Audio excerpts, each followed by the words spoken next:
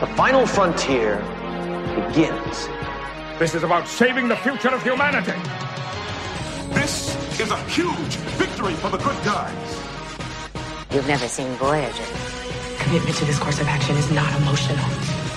Scotty, beam us up. Welcome to another episode of Beam Me Up, a Star Trek podcast. I am Brent Allen, and I have seen every episode of Star Trek 47 times. And I'm Matt Sonnenberg, and this is my first time through the series. And this is the show where we are on a mission to introduce as many people as we can. In this case, they are all encapsulated in my friend Matt over there, to the universe of Star Trek by watching the most important episodes that deal with the lore. And in this case, it's the lore, the history, and the timeless message of Star Trek. And today, folks, if you want to pretend that you are the Jem'Hadar, I don't know exactly what I'm getting into when I tell you you're going to pretend to be the Jem'Hadar because I'm just meeting them for the first time.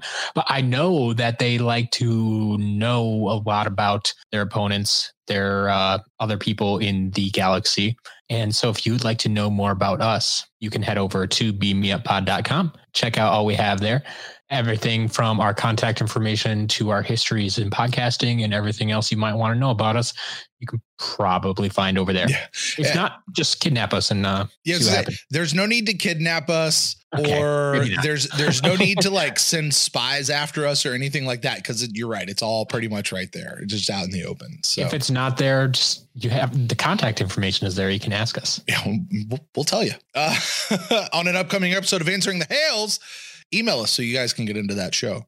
Today's episode, however, is the 26th episode of Deep Space Nine, Season 2, entitled The Jem'Hadar, or as I like to call it, a father-son camping trip gone awry. In case you don't remember, I didn't watch this one first. In this episode, Sisko takes Jake, Nog, and a very reluctant Quark camping in the Gamma Quadrant so that the boys can do a school project. But they wind up with an encounter with the ruthless soldiers of the Dominion, the Jem'Hadar. Matt. Yes. We're going to get into the recap of this episode in just a few moments, but I'm curious. You're really going to make me wait?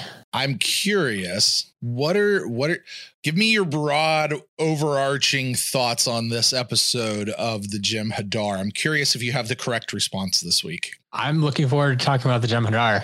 Yes. Can we get into it? This is probably might be the most excited I've been to talk about an episode in a long time. That's awesome. I'm so glad to hear that. I have a feeling there's going to be a lot of things that, I can't really tell you that yet. Yeah, I got to tell you, I was preparing some of my notes for this episode, Matt, and never before have I been like, no, I can't say that. No, I've got to, like, I don't even want to give you an idea of how often we're going to see the Jem'Hadar, or how much they're going to, how much, is this going to be a one-off episode? What is this going to lead to in future episodes? One-off episode, it's a big mistake. But there's, comparisons make a long way. There you go. I mean, Matt, I've made it no secret. Deep Space Nine is largely responsible for serialized television that we know today. Mm-hmm. And so even stranger. Exactly. And, we're finally getting back to the Gamma Quadrant. We're mentioning the Dominion again, which that's coming back around. I meant to go back and look at my notes because I couldn't, I knew we knew about the Dominion, but just briefly, I couldn't remember. It was the one where it all started. And this is really furthering that. And Matt, I got to tell you, obviously the next episode we're going to watch, well, actually, I don't know if it's obvious, but I'll just tell you right away, is the season premiere of season 3, which is not a sequel to this episode. Mm-hmm. But this is where the writers of Deep Space Nine started leaving you in a suspense manner, or like in a cliffhanger-esque, without it actually being a cliffhanger.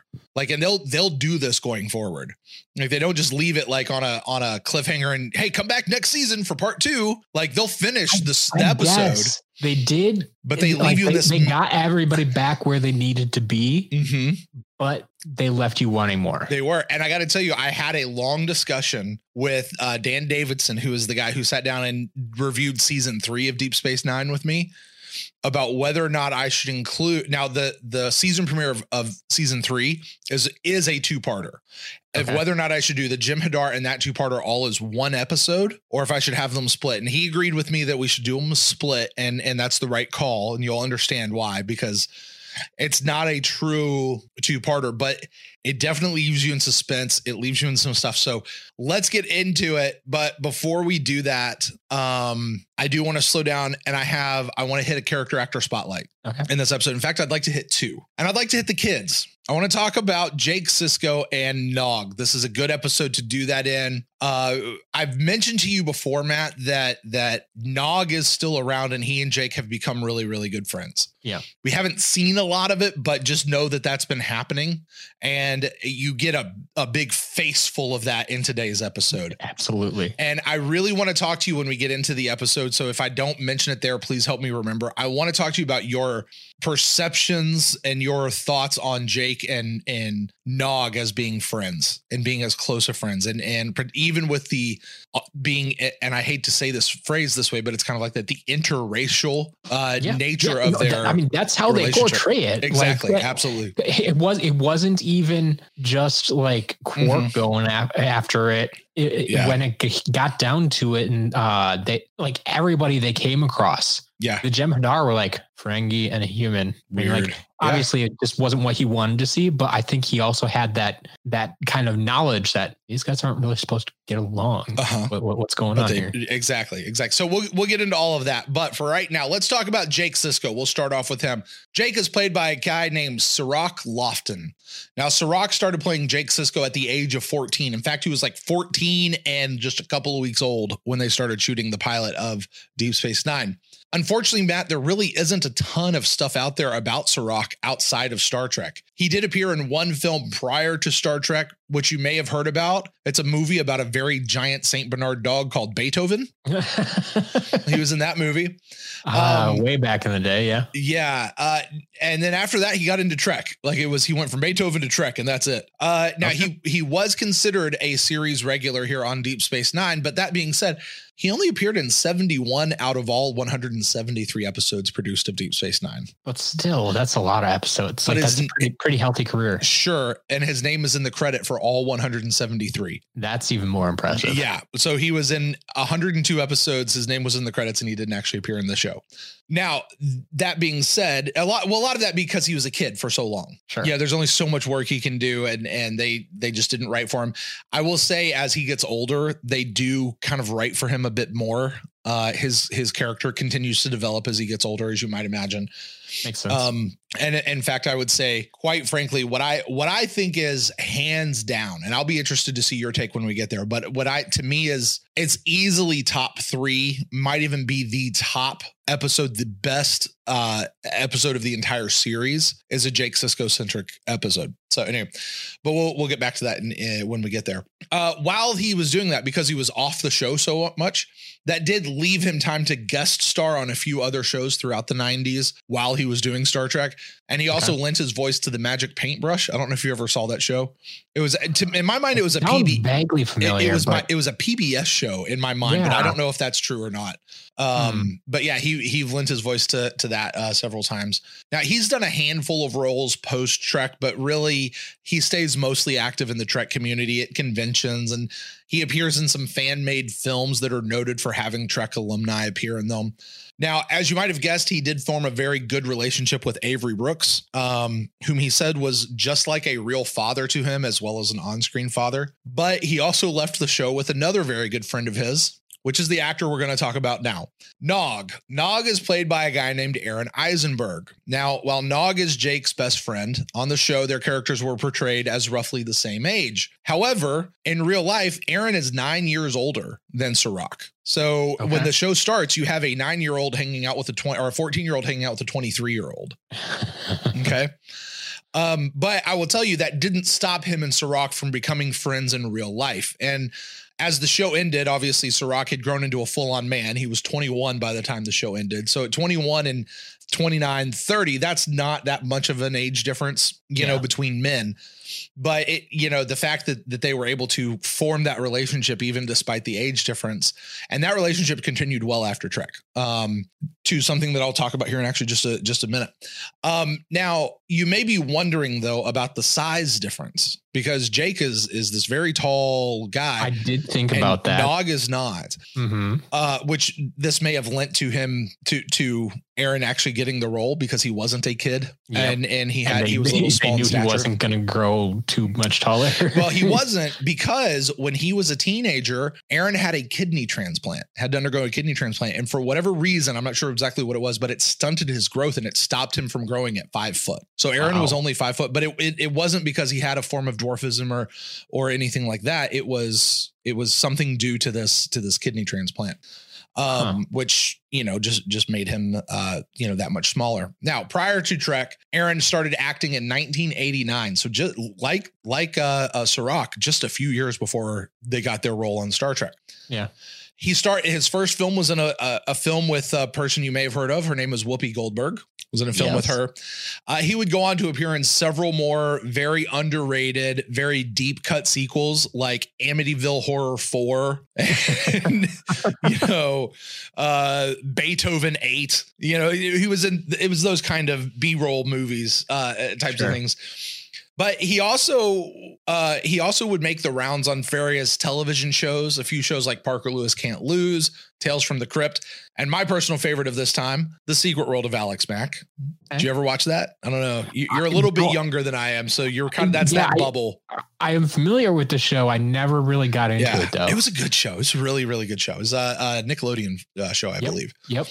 So anyway, he was on that. Now, when he was cast as Nog, he was not planned to be a recurring character. Now, he would later say that every time he was in an episode, he always had an awareness that it might be his last. So he always treated it as if it was his last. And he always made the most of it as much as he was allowed to do so. Sure. However, he would go on to return to the show over 40 different times. In 40 episodes throughout the run of Deep Space Nine, Nog continues to come back. It also got him a role on Voyager. He played in a one-off guest role on Voyager. And what is probably what we call the best Kazon episode of Voyager, which, Matt, you have no idea what that means right now. Nope. You will understand in relatively short order what I mean. And the fact that he was in the best of the Kazon episodes is saying something. I will let you determine that one way or the other, but we'll talk about that more when we get there. But I did want to go ahead and point that out, that he was he played a character named Carr in the Kazon episode, which was really cool to see him in. Now, post-Trek, Aaron was a regular on the convention circuit. He was always around, and at times he appeared with Max Grodenchik, I can never say his last name, Grodenchik, who played Rom, who was Nog's father. Yep. He also appeared with a lady named Cecily Adams, who played Nog's grandmother, Quark and Rom's mom, which that's a storyline we are not going to do on this show. I don't know if I've met a grandmother. Oh, no, not yet. I will give you those episodes in extra viewing, and you should watch them. We will not do it here. We can't. That's one of those little sidebars. Anyway, they called her Moogie. Her name was like that was like their pet name for her, for mom. Her name was Moogie. Anyway, she was amazing. And also with the lady named Chase Masterson, who actually played a Bajoran that would marry into the family. And what they would do is they would perform these like sketches at these conventions called the Ferengi Family Hour. Like they would continue to do that, like, you know. Nice. Aaron would also come back and he would voice Nog for any of the video games or anything that people were wanting to do. He also appeared in the fan-made films that starred a lot of Trek alumni. But recently, Aaron started and would co-host a podcast, his own podcast, with Sirach, right? Like they would do a podcast together. And it was called The Seventh Rule. All right. The Seventh Rule. Okay. And it's have I gotten the Seventh Rule yet? I haven't been keeping track of which numbers we've had, but anyway, they're all in my notes somewhere. Yeah, it's the Seventh Rule podcast, and it's the seventh. Now I need to look that up because it has to do with the podcast. But anyway, I hope they picked the number for a reason if they're gonna go that route. Yeah. Actually, I believe we have had the Seventh Rule of Acquisition. It says keep your ears open. And we did have that. That was in the Hands of the Prophets, the season finale of season 1. Keep your ears open. So I get for a podcasting rule. Sure. But anyway, it's called the Seventh Rule Podcast, where basically Aaron and Sirach would like watch old episodes of Deep Space Nine and talk about them and do like commentaries and stuff on them. So it was pretty cool.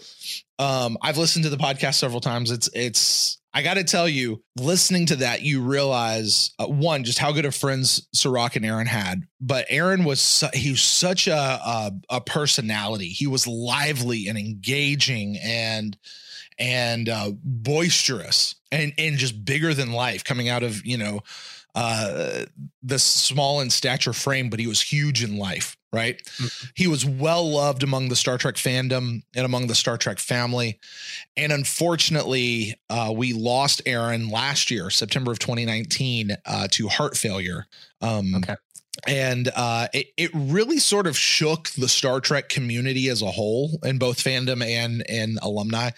And you keep in mind, we actually had just lost Renee, who plays Odo. We just lost him a few months earlier. So we lost both of these two huge characters, huge heavyweights in the Star Trek world within really a few months ago. Now, I will say this, and this is very, very heartwarming, and we'll move on to talking about the Jem'Hadar. And the latest season of Star Trek Discovery, which is being produced and aired as we record this, the producers invented a new ship, and they named the ship the USS Nog. Okay. And it was an Eisenberg class starship for Aaron Eisenberg. Right. Yeah. So it just a cool nod to both Aaron and the character of Nog. It's showing respect and props. Now, unfortunately, I haven't seen them do that with Renee, but hopefully they do at some point. The USS Odo, that'd be funny. Or do something else. But anyway, it was sort of their nod to that. So that is our Jake Sisko and our Nog, Sirach Lofton and Aaron Eisenberg, which we will be talking about both of them in many, many episodes to come. Now, Matt, with that said, you ready to talk about the Jem'Hadar? Let's do this. Let's do it. The Jem'Hadar prologue. Hey, in case you didn't remember, Ben Sisko is a really good father. He delicately encourages Jake to dream bigger about the science fair project he's been working on for school. And it winds up, it's going to turn into a trip to the Gamma Quadrant to do a planetary survey. And then Sisko's like, hey, let's absolutely do this. We'll make it a father-son trip. It's not altruistic. He really wanted that father-son getaway with just him and Jake. But that kind of gets sidelined when Jake invites Nog along, who is failing in school. Ben doesn't like it, but he agrees. Oh, yeah. And Quark, who is scheming to begin using the station monitors to sell a bunch of stuff, he just happens to need to schmooze the commander to get him to agree. So we can all see what's coming, right? Right. So my first thought, we haven't seen Jake in a while. Right. At least in the episodes we've been watching. And so, yeah, he's shot up quite a bit since I've last seen him. That's for sure. Puberty has taken full effect, huh? Yes. Sure.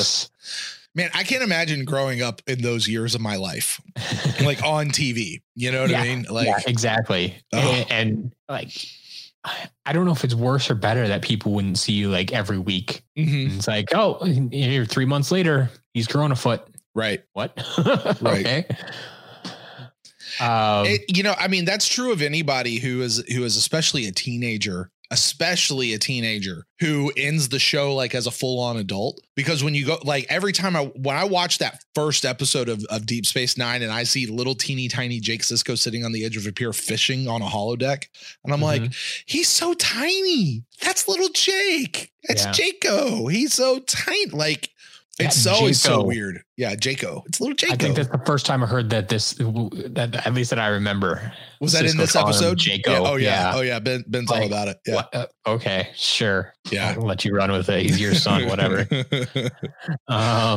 Hey, so for my son's name is Jude. Yep. And totally I call him Judo. Do you really? I do. I absolutely. Hey, Judo, come here. Like that's my name for him, right?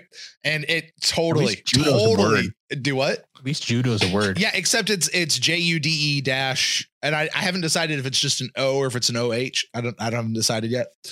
I get to decide because I made it up, but I totally got it from this. 100% got it from this. In the subtitles, it is just -O. -O. Yeah. Okay. Well, there you go. That decides it for me. Then it'll just be Jude -O.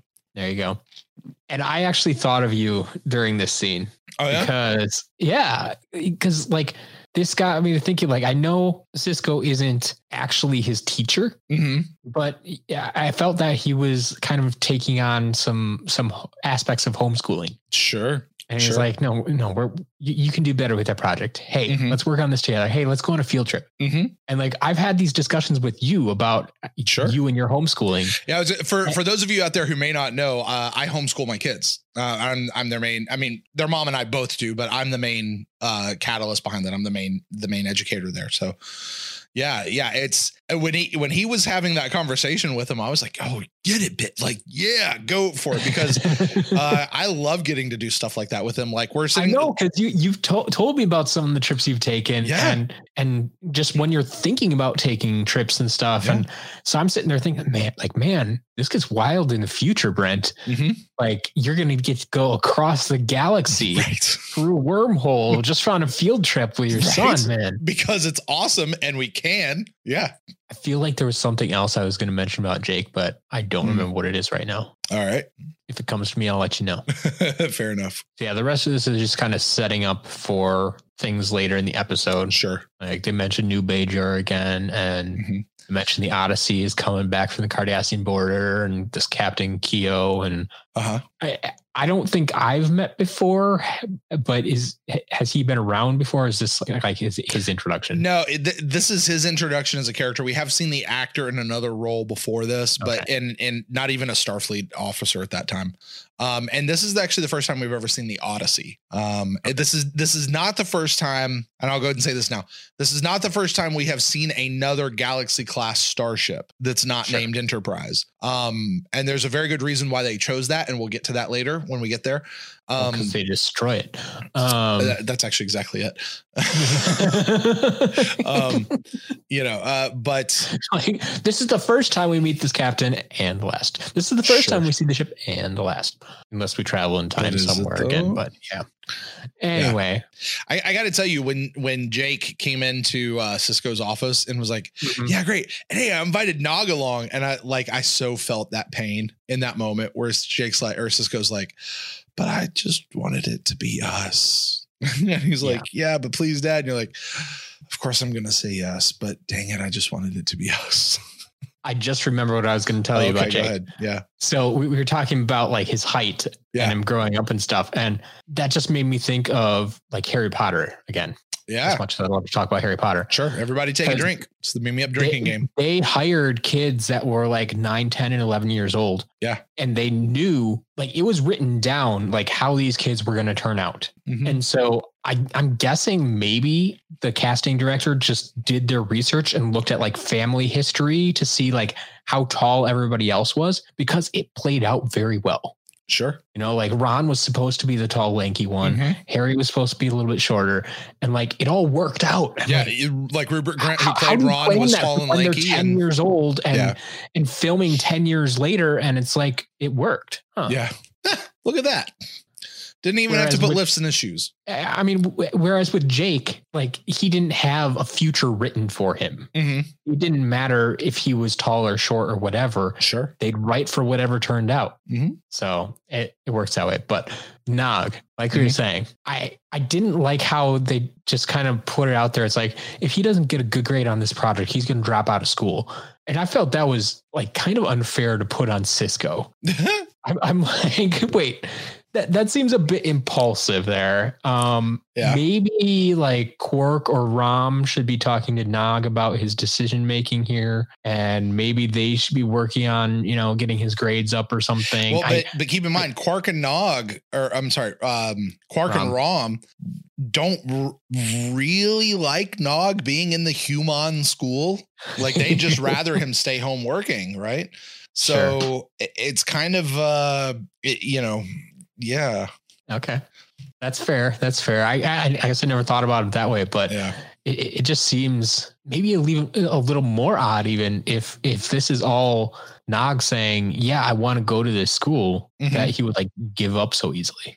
I mean, I don't know what kind of past he's had with the school. Like maybe he's been failing. And it's like, this is the last straw. Yeah. But honestly, I think the only thing we've seen is that last episode that you saw, I think with Nog, where the school got blown up. You know, Okay. like I think that's the last like real discussion we've had of Jake or Nog in school outside of just like, hey, you got to go to school. All right, Dad, I'm leaving. Like outside of that, I don't think there's really been a whole lot. So I think they're very much establishing here that Nog isn't doing super well, which is not hard to imagine considering his background and different value systems get placed in different places, you know? Yeah. Where he knows the rules of acquisition pretty well, apparently. Sure. But Sure he does. as far as science projects, Q1 science projects. Yeah. But I do think that it's great for Nog and good on him to have an interest that is his own. Like, cause so fast forward when you see Jake and Nog like on the planet, like doing their experiments during the survey, like Nog's taking it seriously. Yeah. You know, like he really wants to do this and to study this and much to the chagrin of his uncle, who doesn't think that this is worth anything. Like Nog is finding some value in this, even if he's not good at it, you know, but he's also showing that he's capable of it. It just may take a little bit of extra harder study on his part than maybe it does for Jake. So, I love that. I love that Nog sort of is bunking the expectations, you know, that his family would have set upon him, which is a fairly good Star Trek message, I think. I think you can make that argument. Yeah. And then finally, even though I don't always agree with Quark's methods, I always love to see entrepreneurs portrayed in TV, movies, whatever. Sure you do. Yeah. Yeah. So he's hustling, man. You got to give it to Quark. He's hustling. Absolutely. Yeah. He hustles like none other. Yeah. It's just he tends to use some shady methods along the way. Well, with that, back of a turnip truck. With that, Act 1, Ben is still a little miffed that his father-son trip has been usurped, and he's even more miffed when Quark shows up saying that he's going along. But when Sisko protests, Quark pulls out the race card, the alien race card, but still the race card, and Ben eventually gives in. Flash over to the Gamma Quadrant, and they're on their planet that is supposedly has no large or predatory animals, just plants, fish, and bugs. So basically, it's just a big camping trip. Quark is having an allergic reaction to nature as he fails to see the beauty all around him. Instead, he just sees Rules of Acquisition 102. Nature decays, but Latinum lasts forever, which makes Ben even more miffed. Later that night at the campfire, some antics ensue. Ben is still a really good dad. Jake is a really good friend. And Nog is becoming a good student. And Quark, well, he's not really the outdoor type. But we get the idea that him playing the race card may not just be a plot to get his way, but perhaps he actually feels that way. When suddenly an alien female runs out of the wood and blasts Sisko with some sort of kinetic energy pulse. She asks how many of the Jem'Hadar are there. They don't know what she's talking about, but when she tries to run, an entire platoon of other aliens decloak and have them surrounded and say, "It's too late." I have a really, really hard time believing for how adventurous and curious Jake and Nog are that they have never seen the cockpit of a runabout.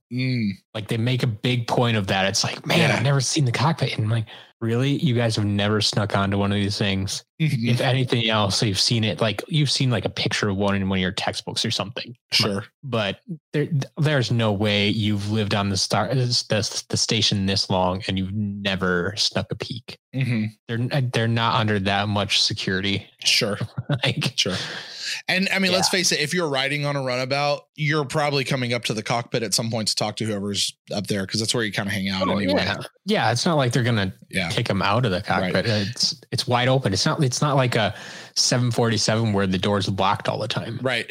Now, keep in mind, and I always have to remind myself of this, a runabout is much larger than a shuttlecraft. Think of the difference. Like you have a shuttlecraft, which is like a car. Right. The runabout is more like an RV. Two people. It basically fits two people. Yes. The shuttlecraft does. Right. Yes. Right. Whereas the runabout actually is more like an RV. Like you can fit several people in there, and there's actually like sleeping quarters in the back.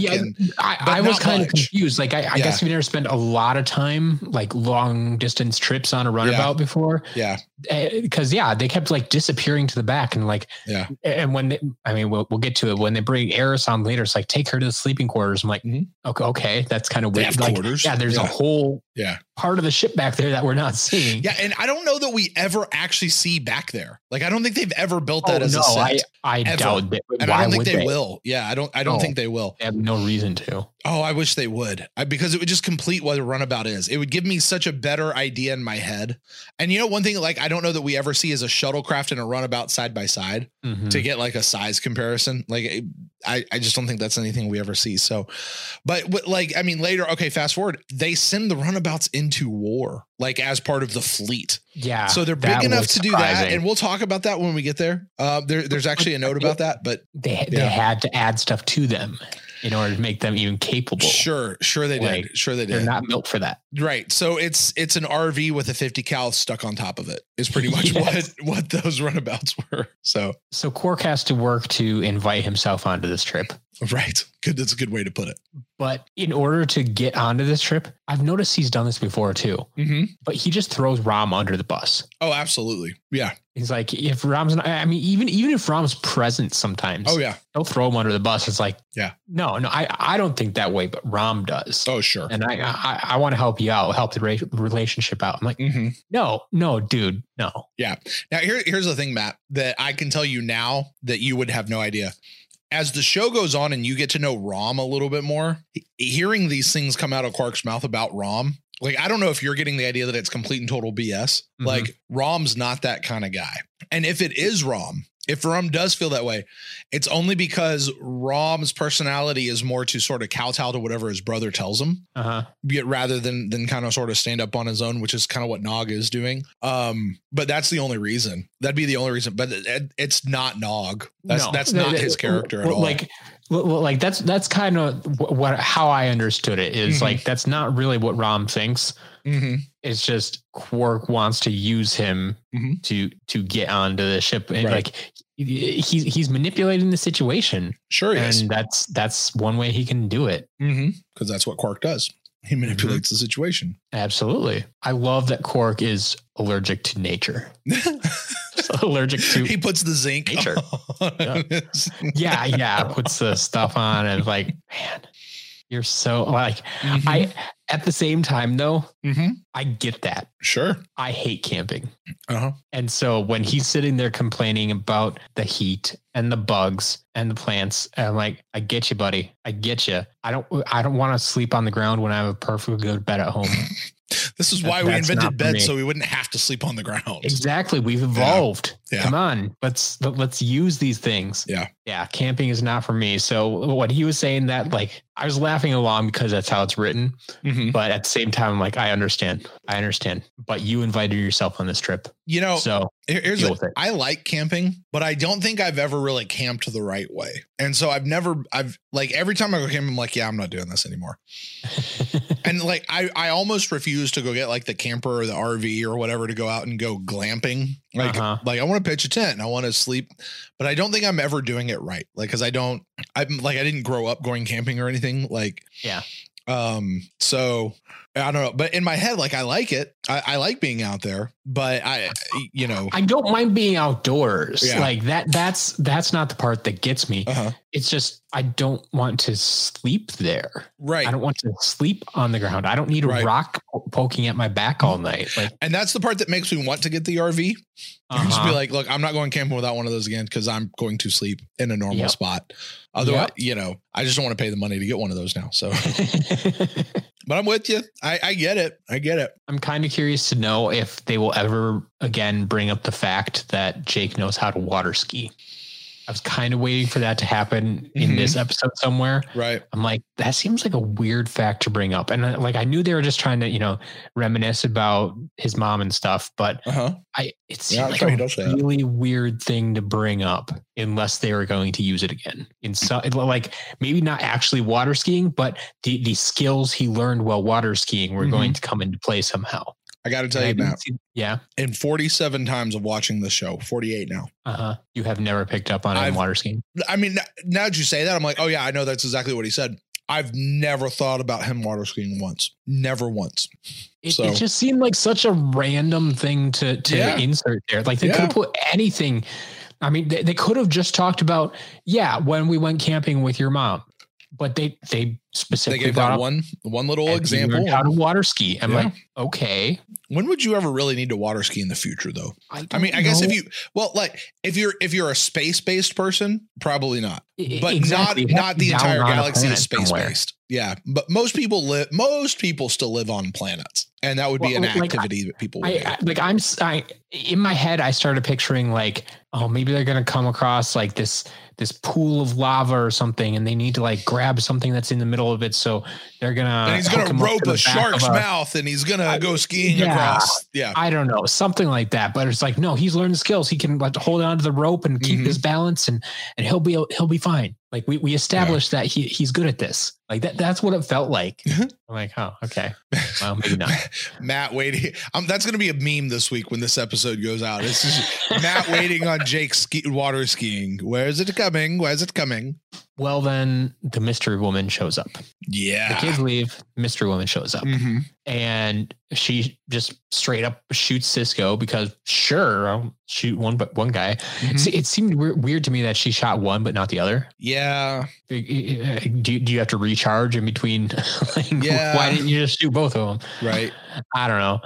But because I honestly thought like he was going to be knocked out for a while, but then he just like stood up again and started talking to her. I'm like, oh, okay. I actually had to change my notes. I'm like, Mystery Woman knocks out Cisco. Like, nope. Mystery Woman shoots Cisco. Knocks him down, but doesn't hurt him. Yeah. Exactly. Yeah. It's like, what was the point of that? Yeah. I don't get it. I mean, other than ultimately to show that she had that power. That was the only thing. So, fun fact, the actress who portrays Mystery Woman / Eris, whom you've already mentioned in the show, Molly Hagan is her name. Molly was actually originally considered for the role of Jadzia Dax here on Deep Space Nine. However, she was unavailable to do the show because she was already involved in a show at the time called Herman's Head. Did you ever see Herman's Head? Should I know that? If you've never seen Herman's Head, it was a sitcom based on like, I think like Inside Out, where like you have like a group of people inside somebody's brain, like controlling everything, and they have different personalities. Like I would say that the people who wrote Inside Out got that inspiration from watching Herman's Head. Okay. All right. Yeah. I'm not at all. I've never heard that name even.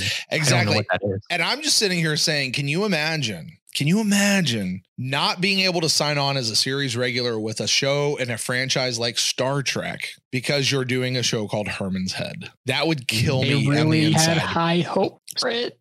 From a professional standpoint, that would kill me inside. No, like, because here's the thing. If you sign on with it doesn't even matter what your character is. You sign on with Star Trek, you're now part of the franchise for life. Yep. For life. And I think that one of the biggest things with Star Trek at this point, if she was auditioning for something in Deep Space Nine, it's like, this is the third series. Like they have a track record. And they got a fourth one getting ready to come out that we all already know about. True.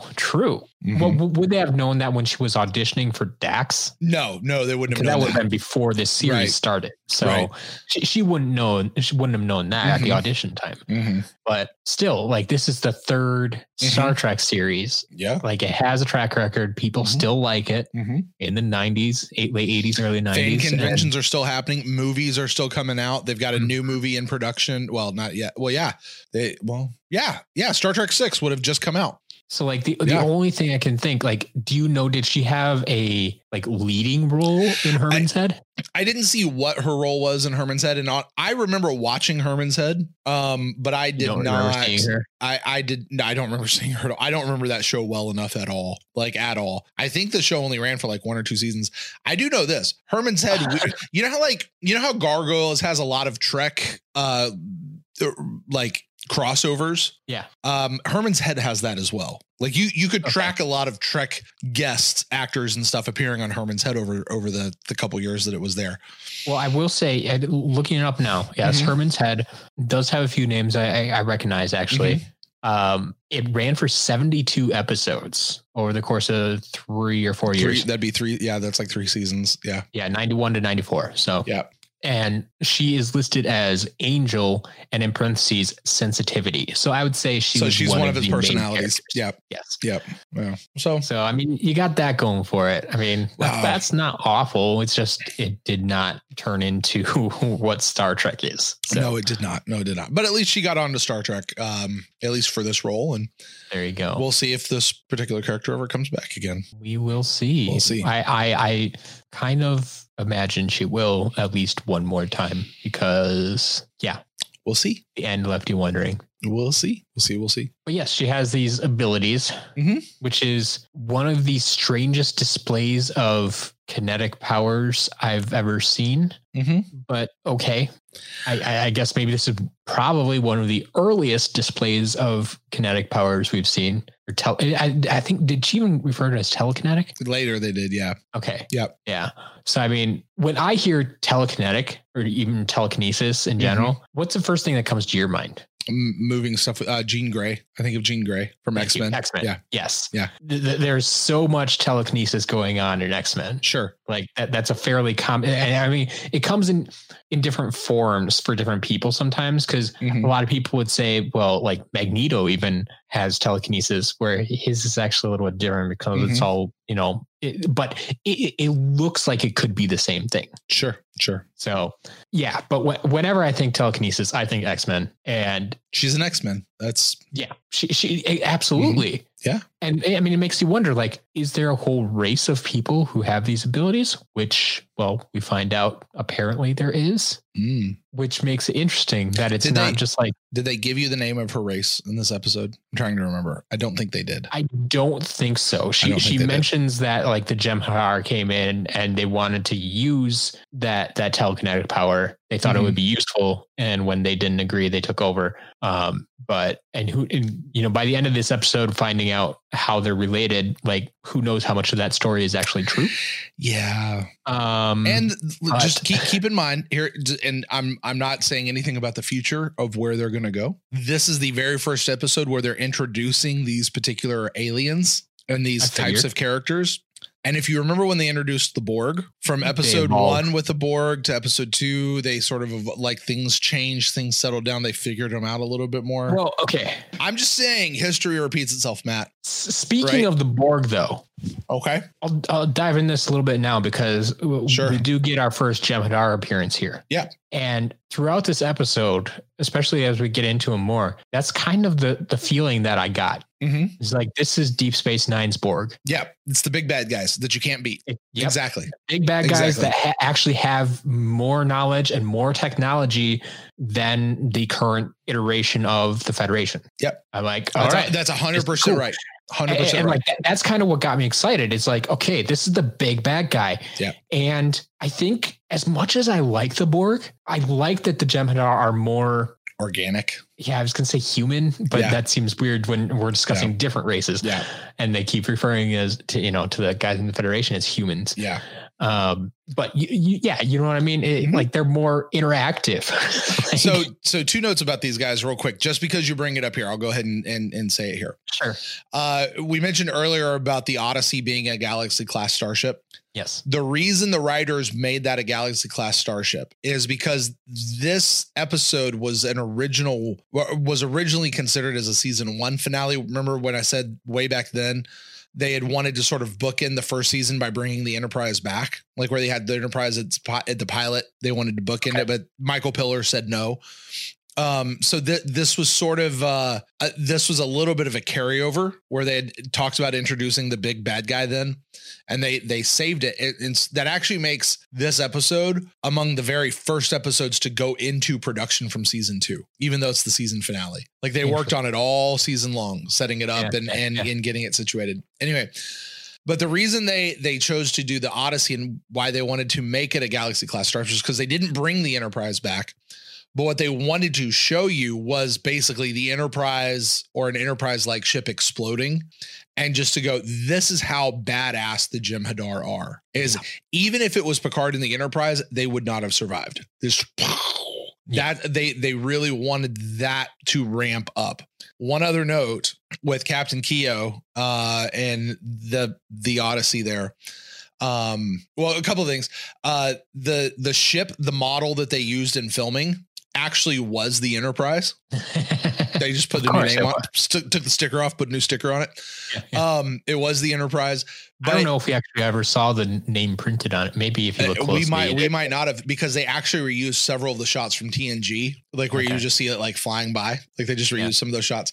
The other thing is when they got to the part exploding, Matt, do you remember the extra viewing episode of TNG we did called Cause and Effect, where the Enterprise kept exploding again and again and again throughout the episode, and they were stuck in a time loop, and like it would reset every time? Yeah, it was an extra viewing episode we did. So they designed a special model of the Enterprise that would break away to be able. So they actually used, that was the model they used, but they also threw in parts from when the original Enterprise exploded in Star Trek 3, and also when one of the ships exploded in Wrath of Khan. And like they just went back to their properties drawer and like pulled out a bunch of stuff and like threw it in there to make this ship look like it was exploding even better. Sure. They took a bunch of TOS stuff anyway. But the other thing is just one little note. This is the last time that you're going to see the TOS era comm badges. Or not the TOS era, the TNG era comm badges. Yeah. And because you've noticed the new comm badges here in Deep Space Nine, right? Maybe. No, for the next, wow, 2 episodes in, you haven't noticed it yet. Yeah, the comm badge is different now. The in-universe explanation is that they change the comm badge about every 10 years. So the comm badge they're using in Next Generation is considered the 2360s model. We have now changed into the 2370s model. Okay. And it's a slow rollout, for everybody changing, which I don't understand why, because they all have replicators. Like that's just hey, there's a new uniform out. Boop. Everybody go get your new uniform and recycle the old ones. Like, I don't know why it takes so long to get new uniforms pushed out. If they don't push it on everybody, then I can see people being slow to react to it. Yeah. I mean, the real world answer, it's comfortable. Right. The real world answer is, hey, we've got a new show. Let's design new uniforms for them. Yes. And let's design a new comm badge for them. Like that's the real world answer. So anyway, I would say this about the telekinesis and all that kind of stuff, Matt. Yeah. I wouldn't, outside of how it affects this particular show, I wouldn't worry about it too much. Show or episode? Episode. Okay. This particular episode, I wouldn't worry about it too much. Fair enough. So, no spoilers. Just I wouldn't worry about it too much. Sure. The Jem'Hadar, though, yeah, just the fact that they have like the ability to personally cloak themselves, personal cloaking devices. Oh. Like, hello, that is a game changer. Yeah. Wow. Yeah, that's right. I mean, you would think if you can cloak an entire starship, you could probably cloak smaller things as well. Somehow you have the technology. Can you get it small enough though? That's exactly. The thing, right? It's like you don't have to carry a whole backpack on your back just to go invisible or something. Mm-hmm. But I mean, that made me wonder too. It's like, okay, is it just their technology is that advanced, or we just saw someone with telekinesis? Does this race have the ability to go invisible? Yeah, I will say this, and this is super dope cool. As you might imagine, Star Trek does a bit of time travel throughout the course of its run. You've already seen time travel. Yeah. I'm not going to give you any major spoilers to any future series. Okay, this is not something you're going to see on Deep Space Nine. So just get that out of your mind. But I do want to say there is a Star Trek where they jump about 1,000 years into the future. Actually, we see them do that a few times, but in one where they jump 1,000 years in the future, everybody has personal cloaking devices, and they all have personal tricorders, and they all have comm badges, and they all have their own personal like computer database system, and it's all contained in the comm badge. Okay. Like that becomes the new, like they have like their own personal heads up display, and like they're able to do stuff. Yeah. It's all contained in the comm badge. It's what, the iPhone evolves into. Exactly. Except we're just pinning it to your shirt. Well, yeah. I mean, 1,000 years in the future, do you think we're carrying around phones? No. But I will say this, whether they pin it onto your shirt or whatever they do. I need a couple years ago, my wife got me as a Christmas present a comm badge that is a Bluetooth. It Bluetooths over to my phone, and I can actually use it to like take phone calls on and play music and different stuff like that. Right.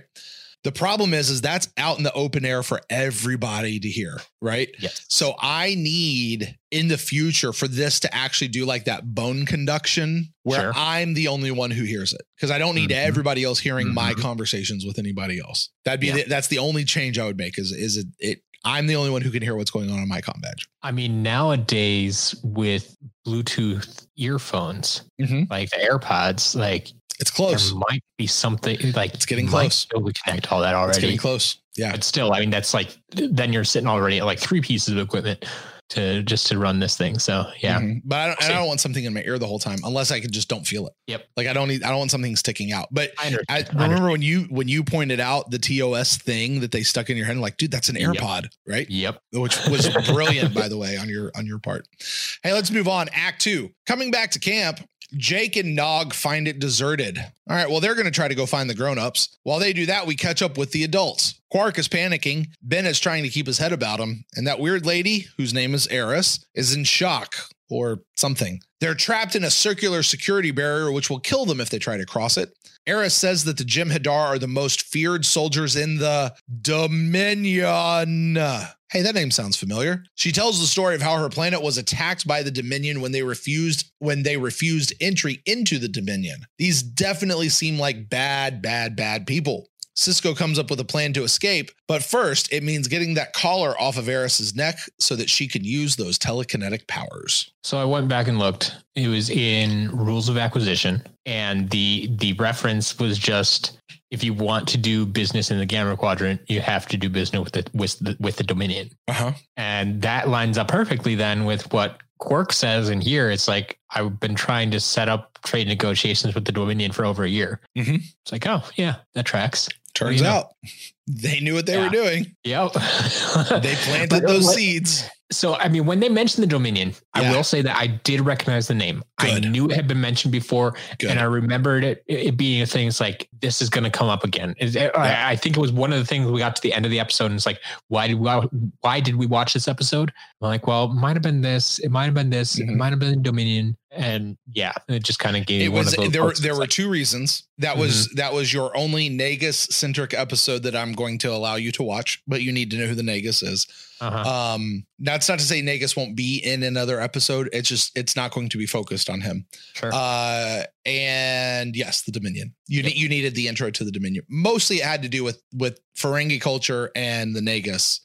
Having it happen to mention the Dominion was an added bonus. That it was a nice bonus. It's probably the thing that tipped it over the scale for me. Like, as I was weighing it out in my head. I can see it.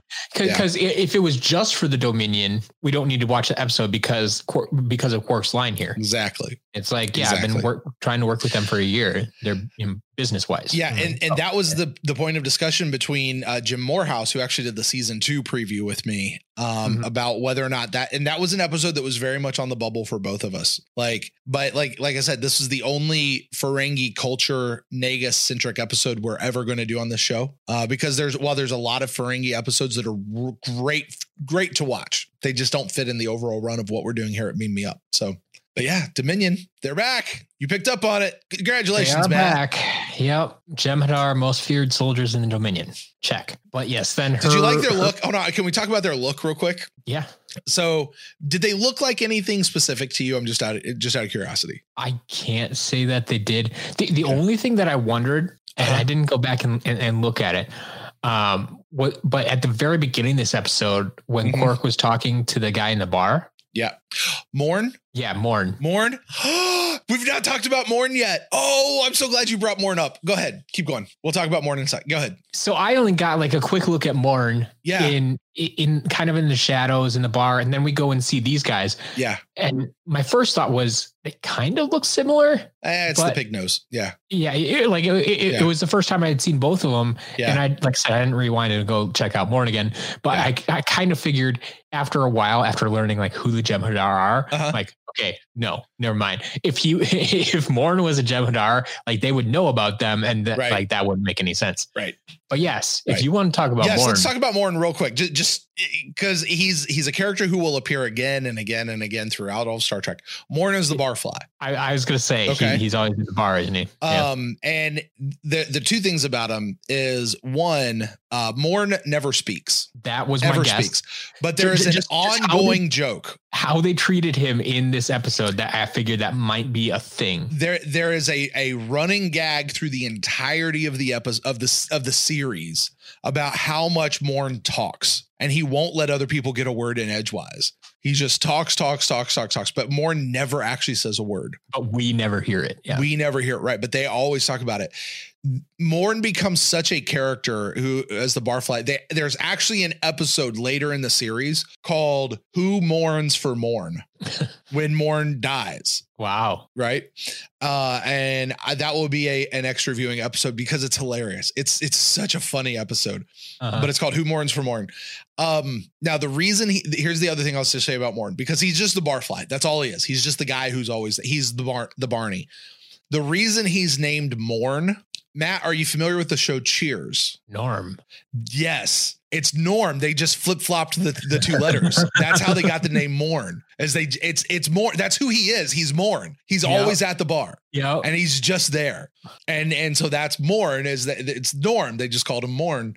They flip-flop those two letters, and that's nice. Who he is. Nice shout out there. So yeah. And that's everything you need to know about Morn, by the way. Fair enough. And just smile every time you see him because it's Morn. Yep, got it. You were talking about the look of the Jem'Hadar, though. Yes. So Michael Westmore, the head of makeup from TNG all the way through Enterprise. He's the guy who creates the look of all of these aliens.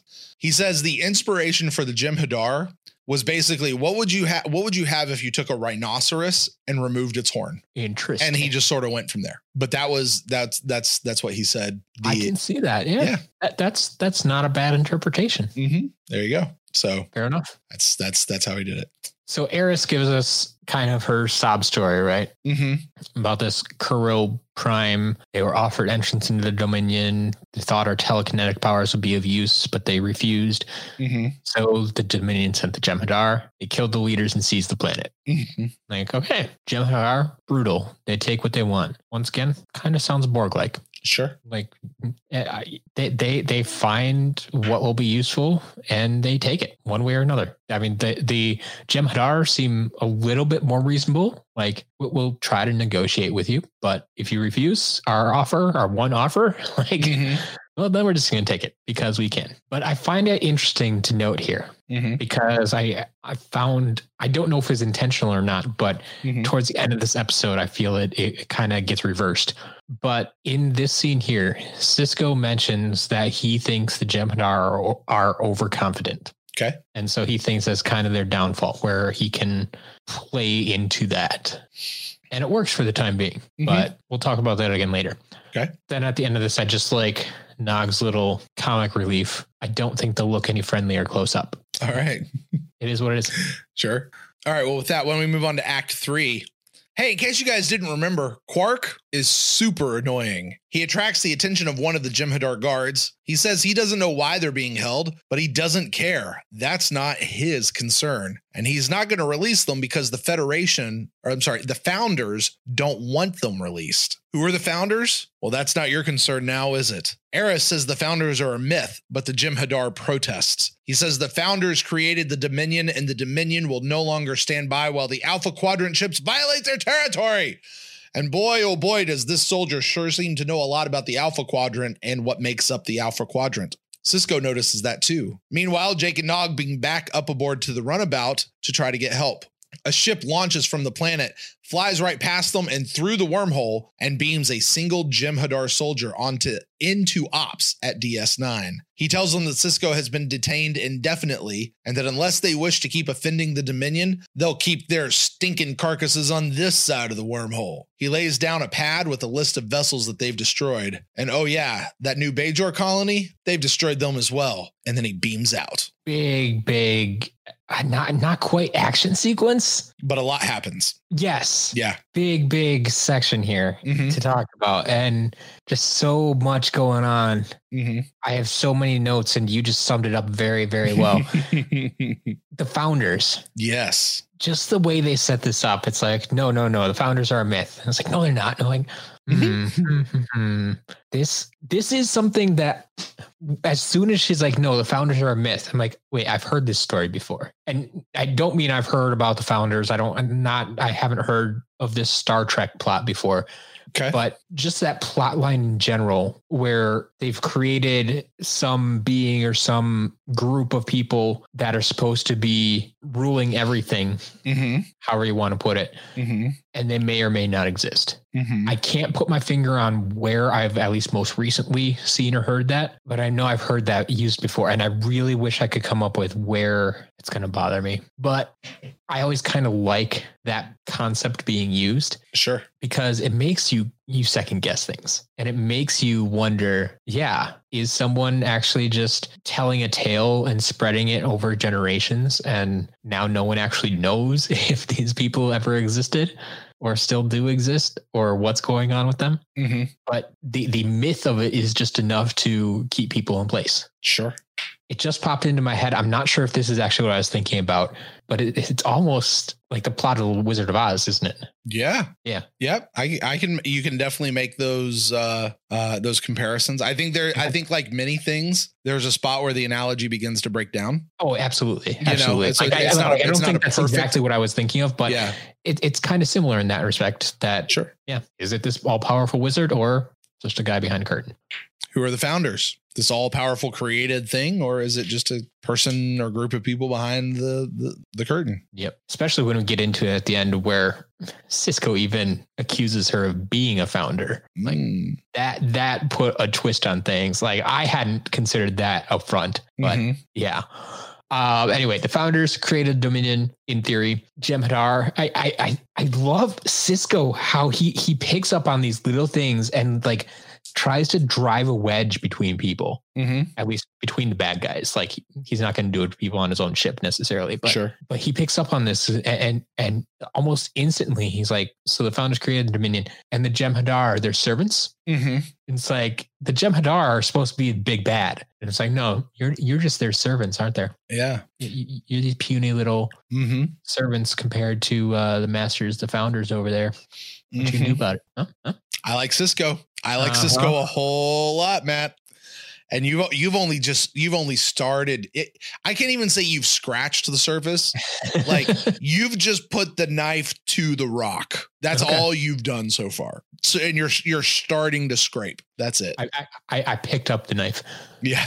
There you go.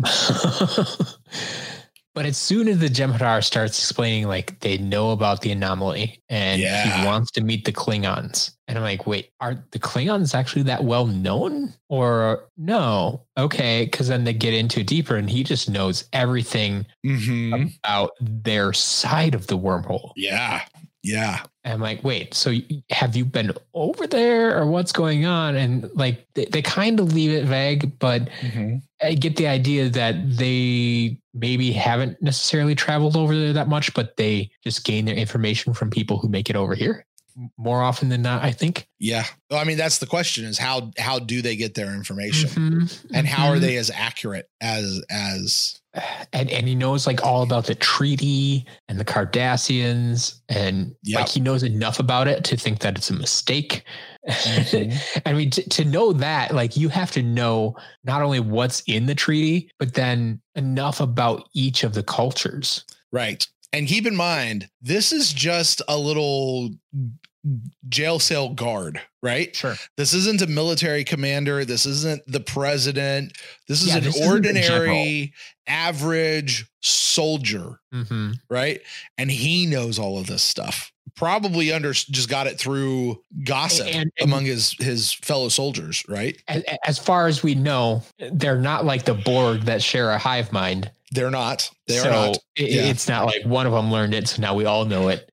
It's been disseminated through the ranks. Sure. But he says like we learn more every day and we plan to learn more from you. And so that kind of gives me the thought. It's like, okay, they get their information from people that entered the squadron because they rule the quadrant at least. Yeah. I mean, that's kind of the information that we got earlier when it's like, if you want to do business in the Gam Quadrant, you got to do business with the Dominion. And as far as we know now, the Dominion is the Jem'Hadar. Like I have a feeling that there's more of a structure to it than that because like they keep referring to the Jem'Hadar as the soldiers of the Dominion. Right. There's the Jem'Hadar and there's this mysterious founders, whatever that is. And that's all you really know so far. And they're all part of the Dominion. Yes. Sure. But do you get the idea that the Dominion, almost kind of like the Federation, encapsulates a lot of different planets and a lot of different races and maybe it's not necessarily as democratic as the Yeah, I think because they've taken over a lot. This may be like old world empire. Well, I guess you could argue the Federation didn't start with all of these planets either, but started out with one or two and just they keep adding more and more. Right. But as you now know, it's an application process and you can get admitted. That's true. Yeah. Well, wait. Which one is an application process? To get into the Federation. Yes. Yes. So people apply to get in the Federation. Right. At least according to Eris's story, people are offered entrance into the Dominion. And then if you don't want it, you're going to get it anyway. Yes. Yeah, pretty much. So yeah, it's like a reverse. It's not quite as democratic, but you know, it's there, right? We have to jump back to Jake and Nog for a little bit to start to wrap up this story. Of course, they do their thing. They're at this point almost more for comic relief than anything else. Yeah. I did find it interesting that I don't think I knew, and maybe they just wrote it for this episode, that Jake worked for Chief O'Brien. No, that was a storyline that it was a part of his schooling and project of he had a couple of classes. It was more he just did like labs for class with Chief O'Brien. That's about all it was. Fair enough. It was here, and it's like I could have seen it as they just almost retconned it. It's like, oh yeah, I have experience. Oh yeah, I know how to water ski. Yeah, I'm pretty sure it was like a C plot of an episode a while ago. Sure. Yeah. But then we jump back to the Jem'Hadar, flying through the wormhole. They don't respond to anything, of course. I wouldn't expect him to.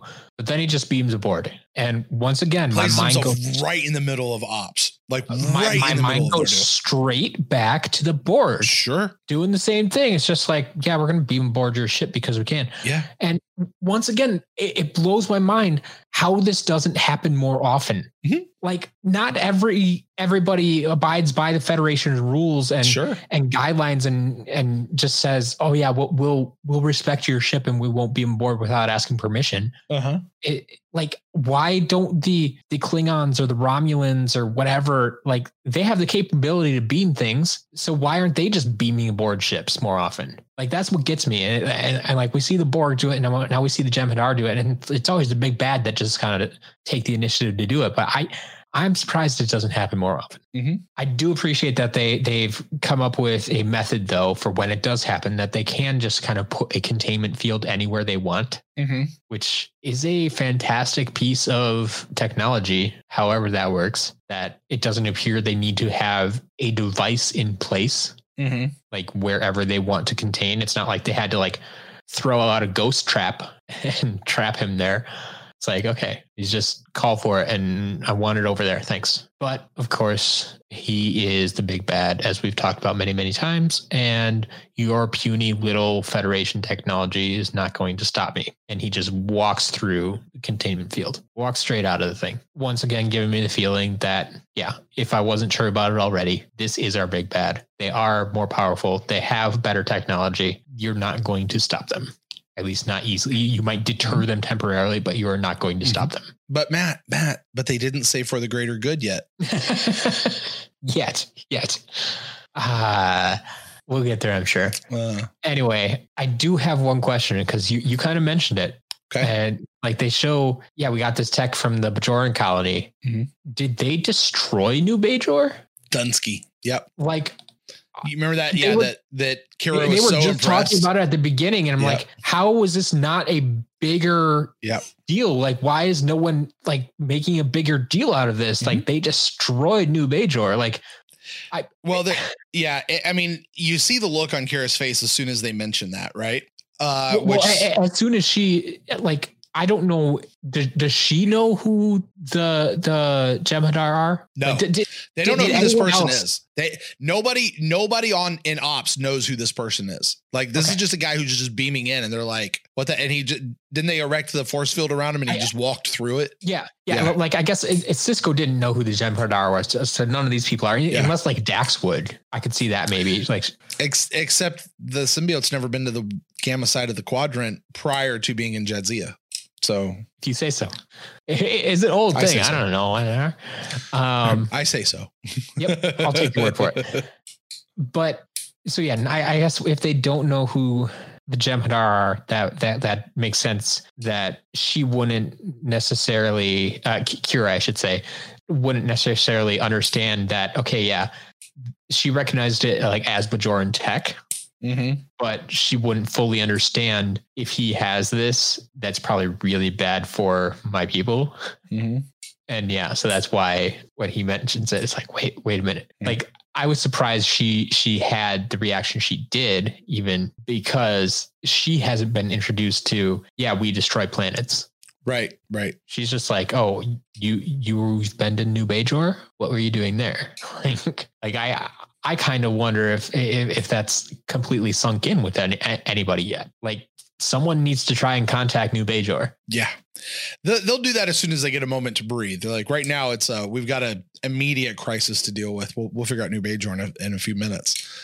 But I mean, that sucks. Like, you're just talking about going to New Bajor, and then all of a sudden it's like, yeah, we've already destroyed that. Like, what? Excuse me? That's Cisco was supposed to go check out the new irrigation system. Right.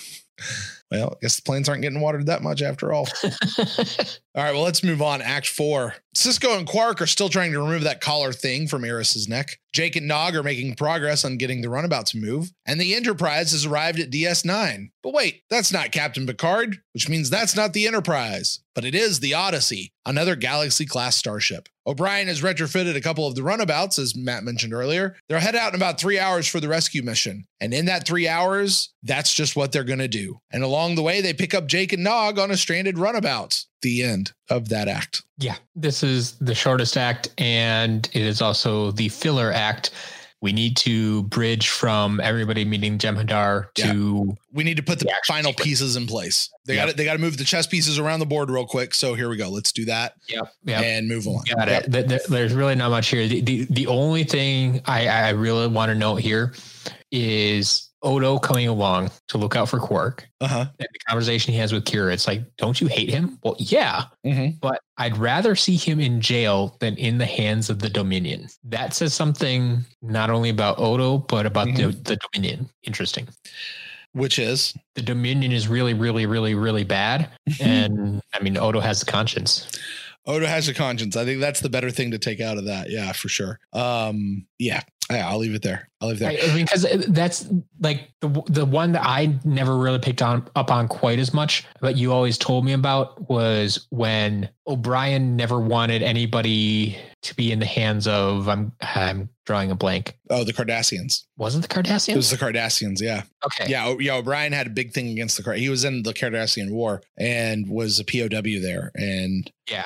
And like he knows how they treated their prisoners and stuff. Right. And so like that, I got that kind of vibe here. It's like, if it feels like Odo might know more about the Dominion than some of the other people around here. That's interesting. You say that. Okay. I will not confirm that though. But still, I mean, why else? Well, he did. I mean, Odo is that comparison otherwise. But I mean, Odo is privy to this guy who just beamed into the middle of ops and walked through a security force field and said, "We've just destroyed all these ships. Here's a list of them, and we've destroyed a thing." You know, I mean, that would enough be for Odo to be like, "Yeah, I'm not leaving him in the hands of those guys." Because who knows what those guys are going to do? Yeah. You know, that would be the only where I'd push back on that of, does Odo know more about the Dominion? Or as you said, maybe Odo really does know more about the Dominion than he's letting on for anyone to know. I don't feel I know enough about Odo and his background and where he comes from, because it's that whole mystery. He's the only one of his kind. And like nobody really, I don't think they've explained to us where he's come from. Yeah. Matt, I will tell you at this point in the show, they don't know. Nobody knows. Yeah. The writers might not know. I mean, Ira Stephen Bear might know. He might have an idea because he knows where he wants to go with it, you know, but outside of that, maybe not. You know, he might have discussed it with Michael Piller. So speaking of Michael Piller, Matt, real quick, just while I just mentioned his name, this is the final episode that Michael Piller serves as a showrunner on Deep Space Nine. Huh. Yeah. Because he's got a new show he's doing that's starting up. So now he'll still be around. He'll still advise. I think he still gets a show running credit. Consultant. But he's really moved on. This is after this episode, it fully becomes the Ira Steven Behr show for the rest of the run of Deep Space Nine. Okay. And it's really under his guidance. And he is the one who set up the Dominion plotline way back in Rules of Acquisition and has carried it through. Like this is him under his direction. So Act 5, let's move on to that. Oh, I'm sorry. I want to back up real quick though. Did you appreciate the comedy as much as I did of Jake and Nog turning off the autopilot so they could get back to the wormhole and then trying to get the ship to lay it in, but it's like, we don't have the autopilot, dummy. Yep. That was fantastic. Cause I didn't think that all the way through. No, neither did I. As soon as he said it, I'm like, oh, wait a minute. So funny. Yeah. Can't do it. I love it. All right. Anyway, Act 5, Quark has finally got that thing off Eris's neck, but it's time to make their escape. Pew, pew, pew. A 5th act action sequence ensues that ends with Sisko, Quark, and Eris getting beamed off the planet, and everyone is safely back to the Alpha Quadrant. But boy, oh boy, are those Jem'Hadar ships badass. They put a big old hurting on a big Galaxy-class starship, and it all ends with a suicide run at the ship and a loss of all hands. Safely back on DS9, we get the twist of the whole episode. Eris never had her telekinetic abilities suppressed. She was sent here to spy on the Federation. Eris doesn't even come close to denying it. No, she's not a founder, but she says something has begun. And then she beams out to somewhere. Sisko realizes that if the Dominion do come through that wormhole, the first battle is going to be fought right here at the station. And he declares he's going to be ready for them. The end. Or is it the end? The end of the beginning. The beginning of the end. This would be the end of the beginning. Yeah, this would be the end of the beginning. Yep. Yeah. I was careful with that. Yeah. I love Quark's line in the beginning of this. Most telepathic suppressors I've seen have been much bulkier. Mm-hmm. And I just stopped at the first part of that. Most telepathic suppressors I've seen. How many telepathic suppressors have you seen, Quark? Quark sees all, man. I mean, up until this episode, didn't even know telekinesis was a thing out here. So how many telepathic suppressors have you seen? Like, right, because as far as telepathy that we've seen so far, we've seen the Vulcans be able to do the mind melds. We've seen Deanna and her mom be able to talk back and forth. That's pretty much the extent. I mean, I guess there's Q, whatever that is. I guess he has some of those abilities. Yeah, but that's really about it, right? Sure. So, and even those, I like none of those made me think X-Men, right? Right. Whereas as soon as I saw this and they said telekinetic, mm-hmm. I'm like, oh, X-Men. And I don't know why it jumped there now. Maybe it's because there was more of a visual. I was going to say that move that she did to like have it come out of her. Yeah. Looked very mutant-esque. Yeah. Like it looks like a motion comic book. Yeah. Sure. Whereas Q just goes. Yeah. He'll just snap his fingers or point or whatever. Yeah. Makes sense. So I don't know if this is actually a thing mm-hmm. or if it's just for the screen. Mm-hmm. And I know you haven't played D&D, mm-hmm. but it feels very D&D-esque. Okay. Which would once again play into, these are nerds growing up in the 80s. But when I refer to them as the trio, the three that are down on the planet are trying to escape. So that Eris, Sisko, and Quark. Yeah. And they get attacked by the Jem'Hadar. Or well, actually, no. They free themselves. The one Jem'Hadar comes around the corner. Sisko takes him out. Then the second Jem'Hadar comes along. He's cloaked, but like he's getting ready to shoot. And as he starts to shoot, like he becomes visible again. Mm-hmm. And there's this thing in D&D, you can go invisible, but at the low levels, at least, as soon as you like attack, you become visible again. And that's what it felt like here. Like in order for him to attack, he needed to become visible. And I'm sitting there thinking, dude, just stay invisible and shoot them unless you can't. Like, I don't know how this ability works yet. I haven't seen it enough yet. So it made me wonder, like, is that actually a thing? Mm-hmm. Or is that just for the sake of we need the good guys to win this fight? We need the good guys to escape. So this is how it's going to work. Because if that's the case, I question, like, why was he invisible in the first place coming around the corner? If he was just going to turn visible anyway, was it just another reminder? It's like, oh, these guys can do that. Well, why are you reminding us they can do it if you're not going to let him use it to his advantage? Actually, I thought it was interesting, though, that we got to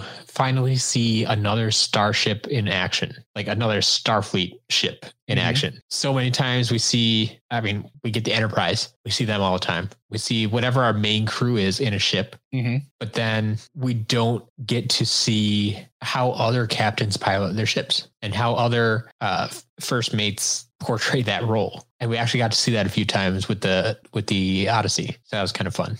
It felt, and maybe it's just because we don't know the characters or whatever, but it felt a lot more strict, a lot more regimental than what we're used to seeing on like the Enterprise. Whereas like on the Enterprise, yes, there's a chain of command. Yes, they follow orders, but they feel more comfortable with each other. Maybe I don't know if that's a good way to explain it, but then this is where I wanted to talk about the overconfidence that I mentioned before.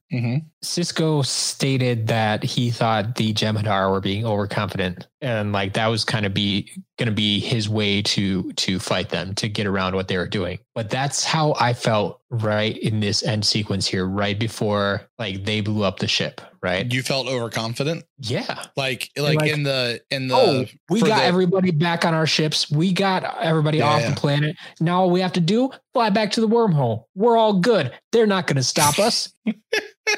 And then boom, let's blow up the ship. Well, that happens when somebody rams into but that's what I mean. Like they just reactors. They basically ignored them. Like, yeah, the runabouts kind of said, "Hey, okay, we're gonna try to take out the ship. We saw the ship coming back at us.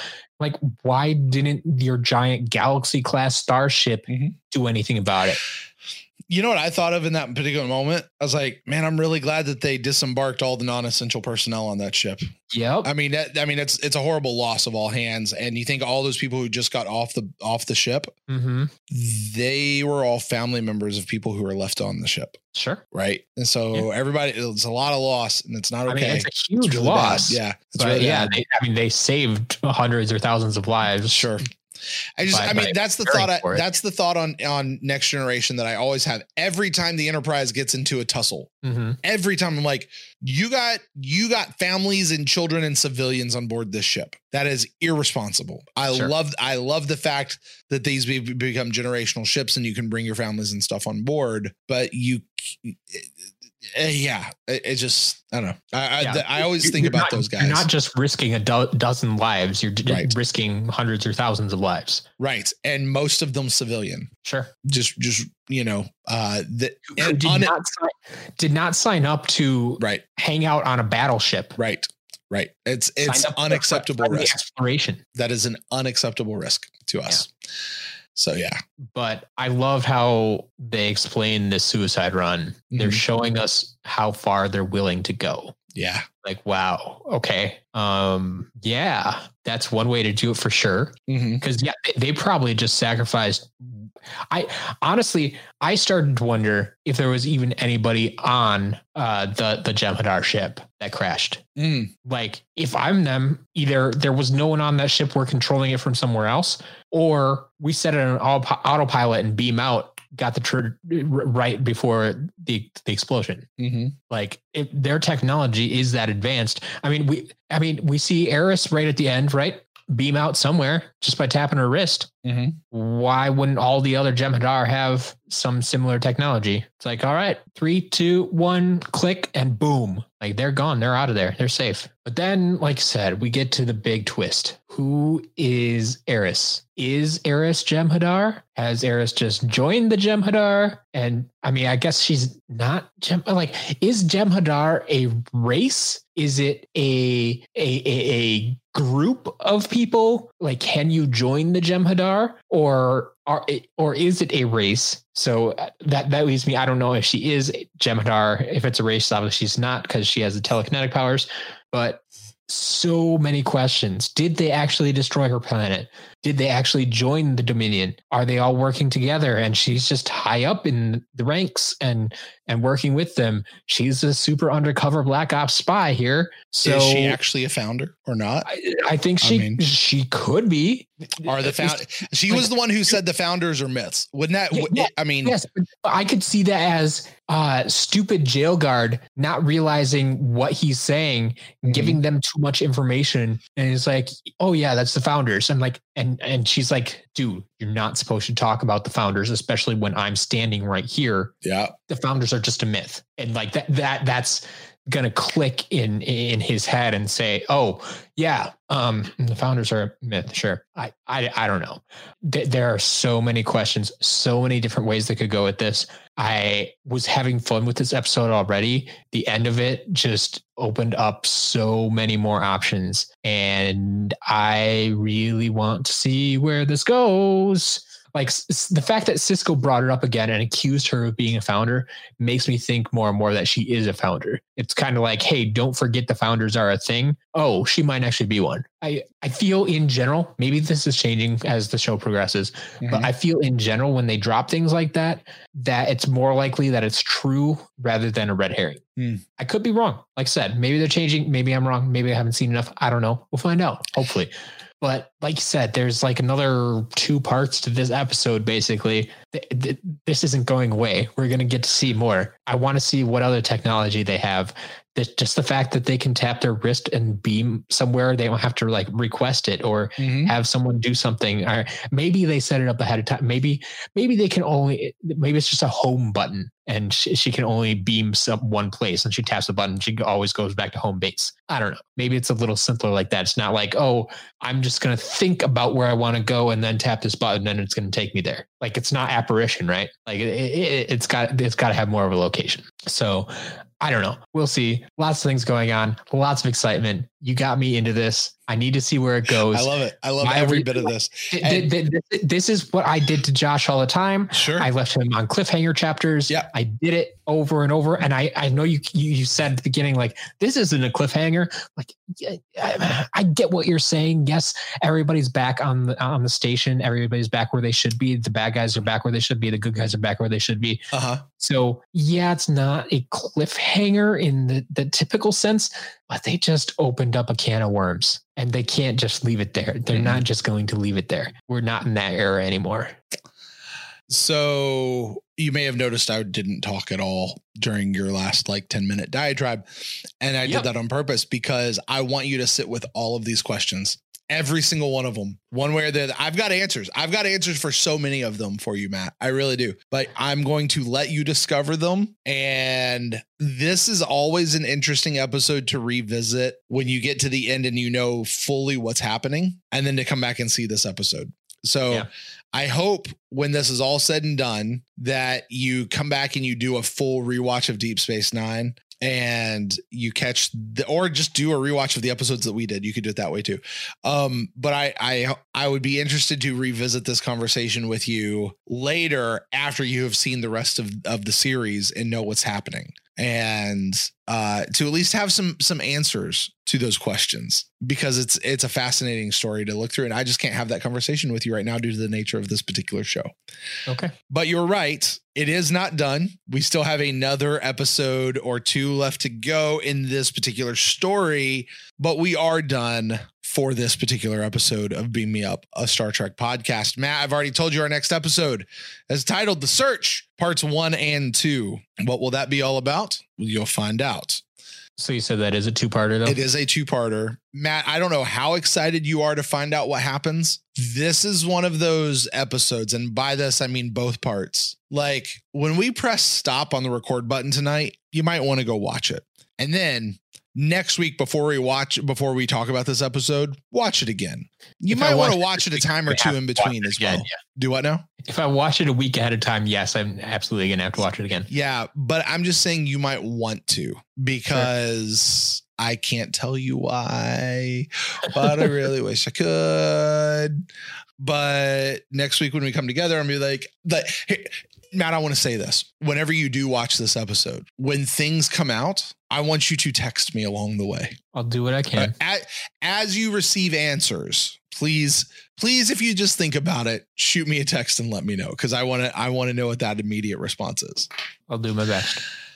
Do I need to ask if you liked this episode and if you understand why it's part of our run and if you'd watch it again? I think that would be a pointless question. Perfunctory, we'll say yes across the board. Redundant. Right. There you go. There you go. I've already given you our episodes. There are obviously no extra viewings because there are no episodes between this and the next one. Mm-hmm. And with that, Matt, that's going to bring us right up here to the very end of this episode of Beam Me Up, a Star Trek podcast. Matt, you had the correct response to this episode. I will declare you finally have the correct response to an episode. Hey, what's your all's response to this episode? Head over to beammeuppod.com for all the ways to contact us and let us know.